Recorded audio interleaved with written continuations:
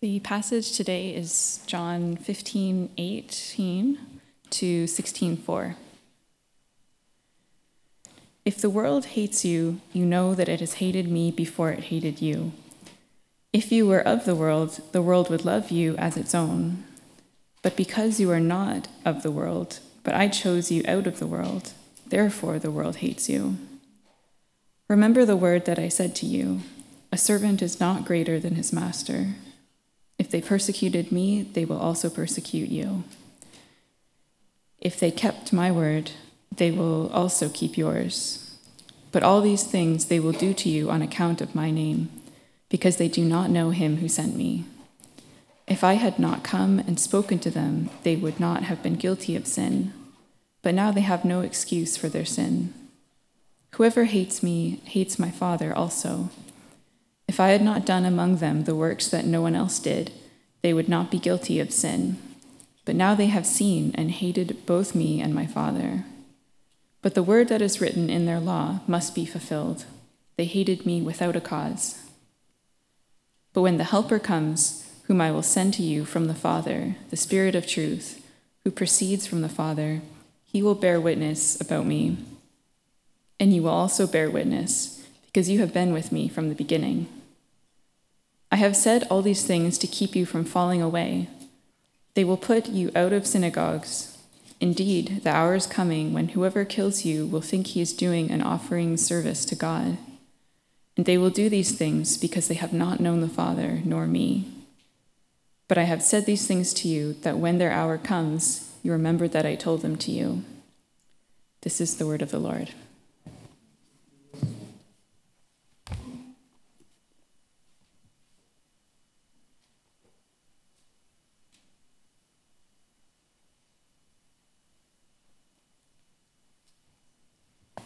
Morning. Good to see everyone this morning. Let's pray before we begin. Father, thank you for today. Thank you that it is another day that you have made, as each day is, Lord. And thank you that you've brought us here this morning to worship you, to fellowship with each other, to hear your word. We pray that you would help us to grow with whatever we hear here this morning, and may my words be of you. And Lord, anything that is not of you, may it be forgotten. And Lord Jesus, pray that you would move by your Spirit and grow us more this week from what is said here this morning. In your name, Jesus, we pray. Amen. So basically, Marvin has taken the month of August off, and he asked a few people to preach. And we tend to give him a date or two that will work, and we agree on a date, and then he gives us the passage, so we don't really know the passage ahead of time. And I told him toward the end of August would work for me to preach. My anniversary was last weekend, so I told him it couldn't really work last weekend, couldn't work next weekend. I probably would have preferred last weekend's passage, John 15. And that was actually the passage that was Pastor Doug preached on at our wedding 6 years ago. But I'm grateful that God works in different ways, because I have learned a lot from this particular passage. And so I think we can all learn a lot from it here this morning. So let's dive into it. The passage we are looking at today was likely a very sobering one, as we already know, for the disciples to hear. And it should be a very sobering one for us as well. The disciples at the time didn't fully understand what all of Jesus' words meant while he was saying these things to them before he died. But later they would have understood. Today we have the benefit of looking back, and we can see how these words of Jesus were crucially important for the disciples who were with him at the time, and for every disciple of Jesus since. As we know, the Gospel of John is meant for readers and hearers to understand who Jesus is and to believe in him. John, the author, has set it up to point to Jesus as the Son of God who came to save sinners, and he chooses to include specific situations and miracles or signs and conversations to help guide us to that conclusion of who Jesus is. We don't get a sequential chronological picture of his life and ministry like we do from the other Gospels, but we do get an understanding of who he is on an intimate level, especially in some of the conversations he had, like this one. So Jesus and his disciples had just finished supper in the upper room, as we've been learning about over the past few weeks, where after the meal, Jesus had washed the disciples' feet as a picture of how he would soon serve them in the ultimate way and die on the cross to wash away their sins. Then he talked about his coming departure and the coming of the Holy Spirit to be their helper. Then they left the upper room to move toward the Garden of Gethsemane, and this is where we find the context for this conversation. It's not long before Jesus is going to be arrested and put to death. So he's telling them some really important things to prepare them for the future. The disciples were probably going through a range of emotions at this time. Jesus was telling them things they didn't really understand. And this was all just after Judas had left to do his errand, which probably threw them for a bit of a loop. The circumstances around Jesus' life were all getting very tense, and they knew he was on the bad side of very powerful people. But they were probably still holding out hope that he would somehow overthrow the corruption around them and rescue the nation of Israel. Jesus just got through telling them about what their relationship with him should look like, and also what their relationship with each other should look like. Now he tells them what their relationship with the world is going to look like, and generally it's not going to be good. It's probably quite deflating, given that they would have expected a better future than that with the conquering Messiah. But this is a key sequence we see, where Jesus starts by describing their relationship with him, which involves abiding in him and his love and obeying him, their relationships with fellow believers, which is loving one another, before talking about their relationship to the world. This is really important to keep in mind as we look through this passage. Another thing to keep in mind is that John sets this teaching section of abiding in Jesus, loving one another, and enduring the hatred of the world, which is John 15 and the first part of John 16.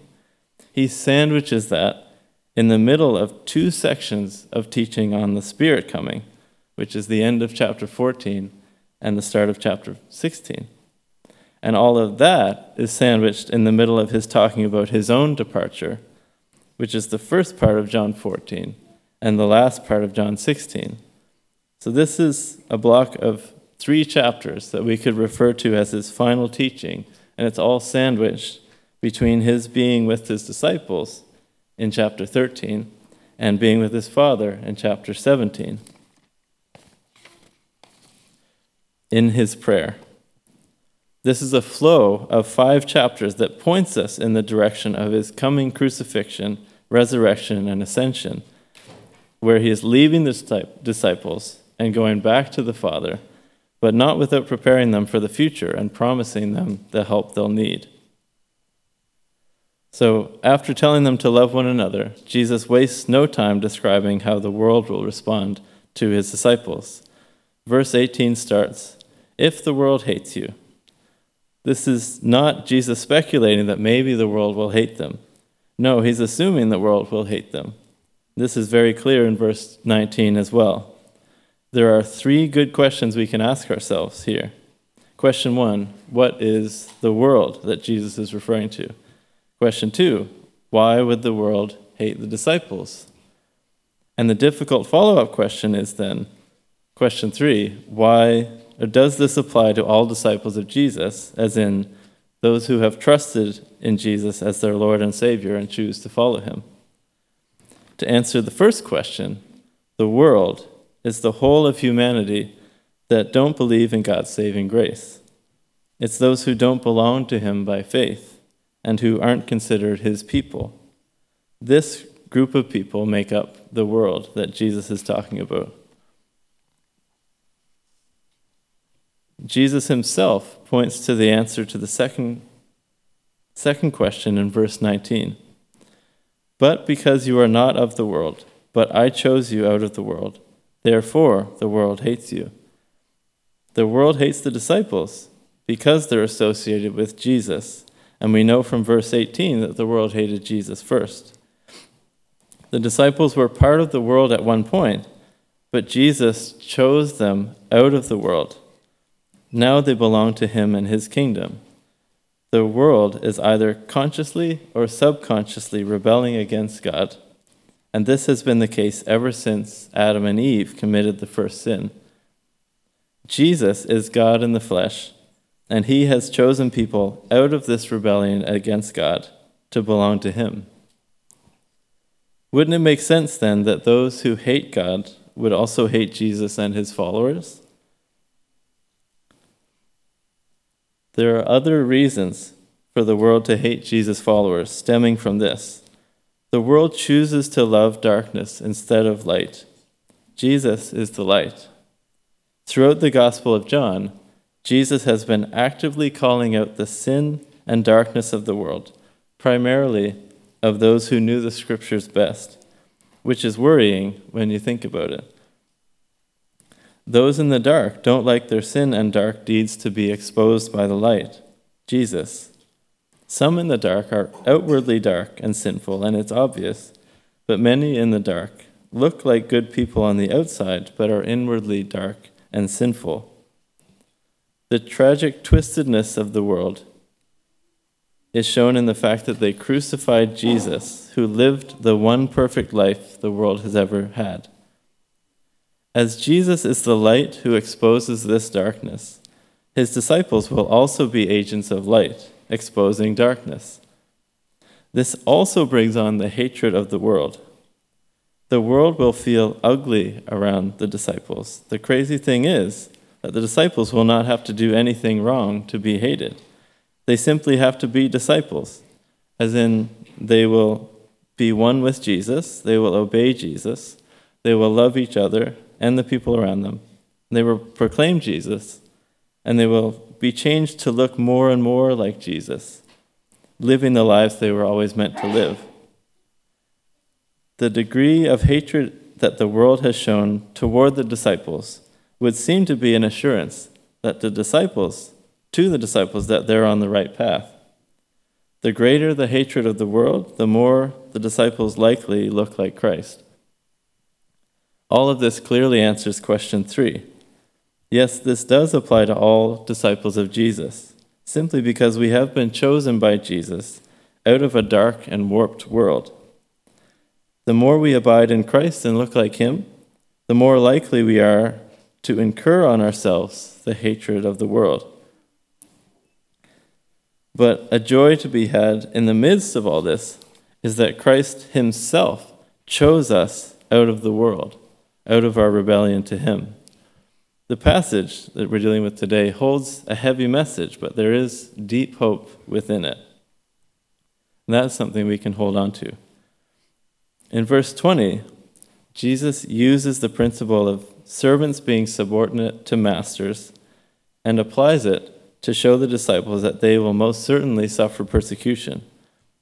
With this logic, why would we ever expect that disciples of Jesus will somehow have it easy?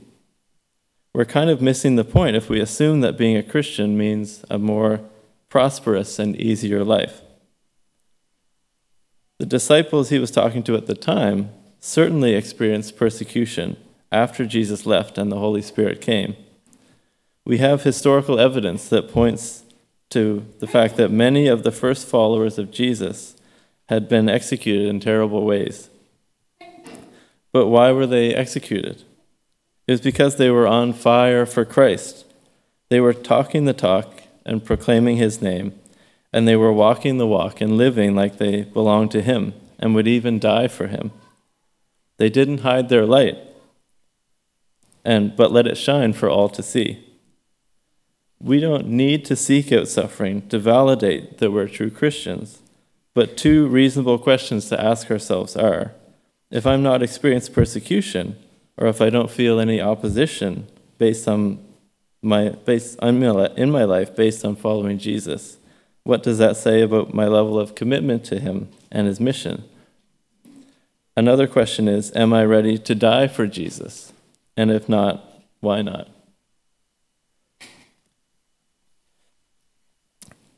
Again, there is eternal hope in all of this. Jesus stressed in last week's passage the importance of abiding in him and his love and obeying him and learning to love others who are his as well. I believe that as we do these things and grow in these things, we will as a body, by God's grace, become more like Christ, and the world will take notice. The unbelieving world in its darkness will not feel threatened by solo Christians with minimal commitment to Jesus. What will really make an impact is when his church, his bride, looks and acts and speaks like him, and the world can choose either to accept or reject him. But we see also from verse 20 that some will hear and obey and become believers.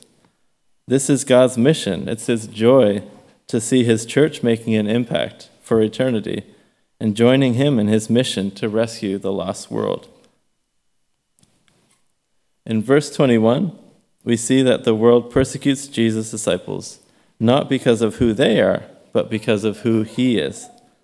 The great ignorance of the world is that they didn't know God as Father, and so ran from him when he was shown to be, from who he was shown to be in Christ. They rejected Jesus, and in doing so rejected their true Father, their Creator. In Christ, they should have seen the love of the Father and loved him in return, but instead they hated what they saw. This is tragic, and there is no other way to put it. And this should put compassion in our hearts for a lost world. In the next few verses, verses 22 to 25, Jesus expands on this tragedy, and it sounds like he's saying that the world would have been better off if he had never come to them in the first place. We need to think really careful about what this actually means. It means that those who reject Christ are rejecting the ultimate expression of God's love toward humanity in general and to each individual. They are rejecting the clearest revelation of God and his salvation through Jesus' words and his works. They have no excuse. They could choose his light, but they choose their darkness. It's not that they would have been sinless people before meeting Jesus, but the sin of rejecting him make all other sins seem to pale in comparison. Jesus is the hinge on which all of this swings. When he came, it's like he became the fence that makes people choose whether they be inside or outside, and many choose to be outside, away from God. To top it all off, Jesus tells that they fulfill their own law in rejecting him. It really is perfectly unreasonable to reject Christ based on his words and his works. But the world which Jesus was talking about managed to do this very thing. In this case, he was somewhat focusing on those who were supposed to know the scriptures best, who cherished and upheld the Old Testament law and lorded it over others with their knowledge. Yet they hated the very one who came to save them, fulfilling multiple Old Testament scriptures. This is extremely condemning, and they would have never saw it coming. The last two verses of chapter 15, verses 26 and 27, are full of a hope that is a great consolation for the disciples and for us as well. It's the coming of the Holy Spirit. Jesus has already talked about the coming of the Holy Spirit in John 14, and he's emphasizing the great importance of this. Now, I'm going to take some notes from last week's sermon that Bert did, and I'm going to give everyone 2 minutes to think about and discuss with your neighbor, if you have someone around you, how amazing it is that Jesus has sent us his Spirit, his very self, to be with us. So take 2 minutes, and I'll call you all back.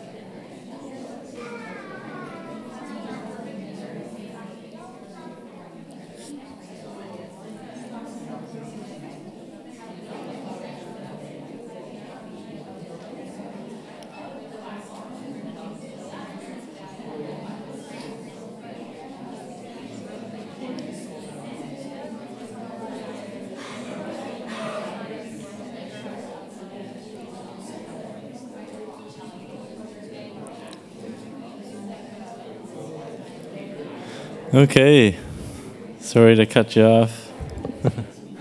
Let's come back together here. It's nice to see all the discussion going on, and I'm sure everybody came up with some amazing things about the Holy Spirit that you know or that you've experienced yourself. And I just want to let you know that if you take what you just talked about and multiply that by about 100 million times, it's so much better than any of us can imagine that we have the Spirit living in us. The Spirit is one with the Father and the Son, and they together sent him to continue the ministry of Christ, to be Christ with us and in us, to bring light into the darkness. The Holy Spirit is with us to cover our greatest difficulties and provide the greatest consolations. The Holy Spirit is there to help Christians endure the most difficult of persecutions. And as a side note, I don't want to stand up here and pretend that my life has been full of persecution and tribulation due to my allegiance to Jesus. But I know there are some here who have experienced real persecution, and in the midst of it has probably experienced the awesome comfort of the Spirit. These are people we need to listen to and learn from because, as Pastor Marvin often says, it's not going to get any easier being a Christian here in the West. We see in this passage that the Holy Spirit is the faithful witness to Jesus' life, death, and resurrection. For example, a disciple is not the most important witness in an unbeliever's life. The Spirit is always the first and foremost witness in someone else's life. Shouldn't this take the pressure off? It means that he will proclaim Jesus to that person, and he will use his disciples to do the same, even in their weakness and inconsistency and lack of compassion. On a broader scale, in the church's faithfulness to the truth, in the face of the lie of sin and death, and in the church's humiliation and tribulation at the hands of the world, the Spirit witnesses to Jesus. Ultimately, we each need to grow in our witness at the guidance of the Spirit. He is working and speaking in ways we often can't understand. He has the power to change the heart of anyone who is in rebellion against God. He works against the forces of evil in this world by regenerating lost sinners and binding them to Christ. Let's not lose sight of the fact that though these words of Jesus apply to us and our time, Jesus is speaking here to those first few disciples about the great calling they had to be his first witnesses and to set the world ablaze with the truth of God's love and saving grace. They had this privilege because they were with him from the beginning, and he chose them first. I'm sure they would have been very grateful for the help of the Spirit. And looking at the last few verses of the passage, chapter 16, verses 1 to 4, Jesus essentially tells them that he's eliminating the surprise factor for them. They will have no reason to be surprised when they endure hardship for the name of Jesus. They will suffer public and social humiliation, as in being kicked out of the synagogue, which was a major social structure for many of them. They will also suffer torture and death, often at the hands of people who think they are doing it in God's name, though in reality they are hostile to him. As I said before, we have evidence pointing to the fact that many of the early disciples suffered terrible torture and execution for proclaiming Jesus as Lord. But it did not stop then and continues today. Some persecutors have even complained that it is a sacrifice to God. But the irony is, the death of a disciple who faithfully endures persecution to the end is a sweet aroma to God. Think about that for a second. Jesus is telling the disciples these things so they will not be caught off guard, more likely to throw in the towel and give up.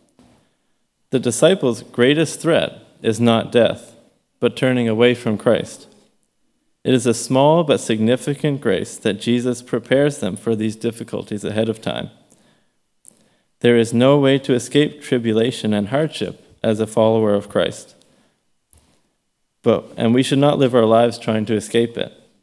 But in suffering for Christ, we will one day experience his glory. As Paul says in Romans chapter 8, verses 17 to 18. Now, if we are children, then we are heirs, heirs of God and co-heirs with Christ, if indeed we share in his suffering, in order that we may also share in his glory.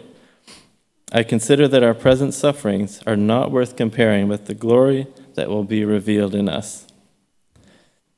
The beautiful thing in all of this is that when we suffer for Christ, he suffers with us.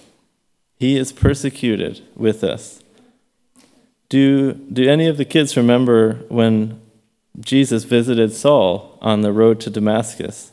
Jesus said, "Saul, Saul, why are you persecuting?" What did he say? Yeah, he said, "Why are you persecuting me?" His followers were being persecuted, but he took that on himself as if he was being persecuted. Jesus suffers with us because we are one with him. He doesn't stand in heaven waiting impatiently for us to be done suffering so we can join him in his glory. Suffering is the path to glory. There can be no other way. It's all over the Bible, ultimately shown in Jesus' crucifixion, resurrection, and glorification. Where suffering is, that's where Jesus is. Just a few last things in closing. This is about the time yesterday when my wife Jo fell asleep when I was reading this to her. So just stay with me just for a few more minutes. Jesus talks about the hour and the world's hour and how that will signal the onset of persecution. But this hour is divinely appointed in that it corresponds to the timing of Jesus' own death and resurrection.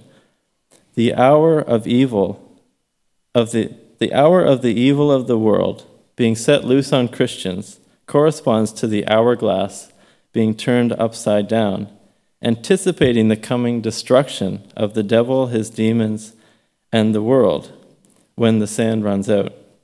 It may often look like the world is winning, but it's playing on borrowed time. It will not last forever. Jesus has won the victory, and he will come back to claim his rightful throne one day and bring his followers with him. But we are in the in-between time, where he is in the process of making all things new. There are bound to be hardships when the separation between good and evil grows, but we are not alone.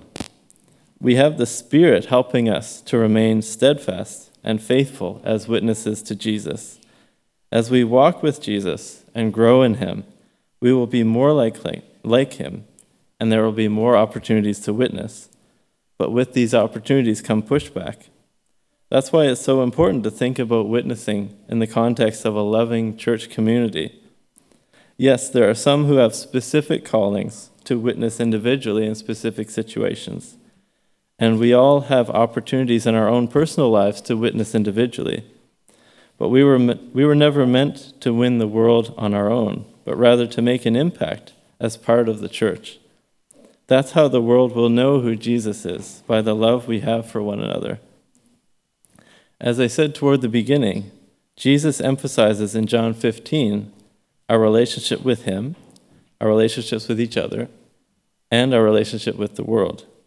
The first two, relationship with Jesus and with each other, are vital for us to be effective and enduring in the third, which is our relationship to the world.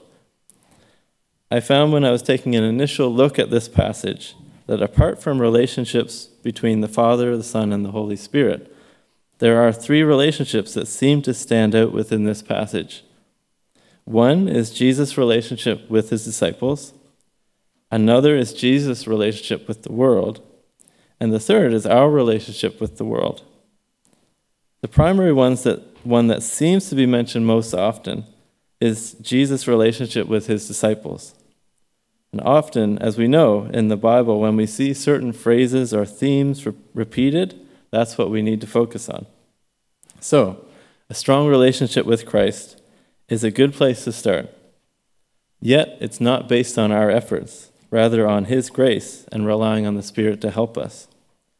And building strong relationships within the church on his mission goes hand in hand with this. Who knows what God can use a church for when its members are full of the Spirit, full of love for God and each other, and on mission together for Christ as the head. Let's together be in the habit of talking and praying about what this could mean for us at First Congregational. How can we be full of the Spirit of love and full of love for God and each other? And how can we be on Christ's mission together as a united church? Let's pray.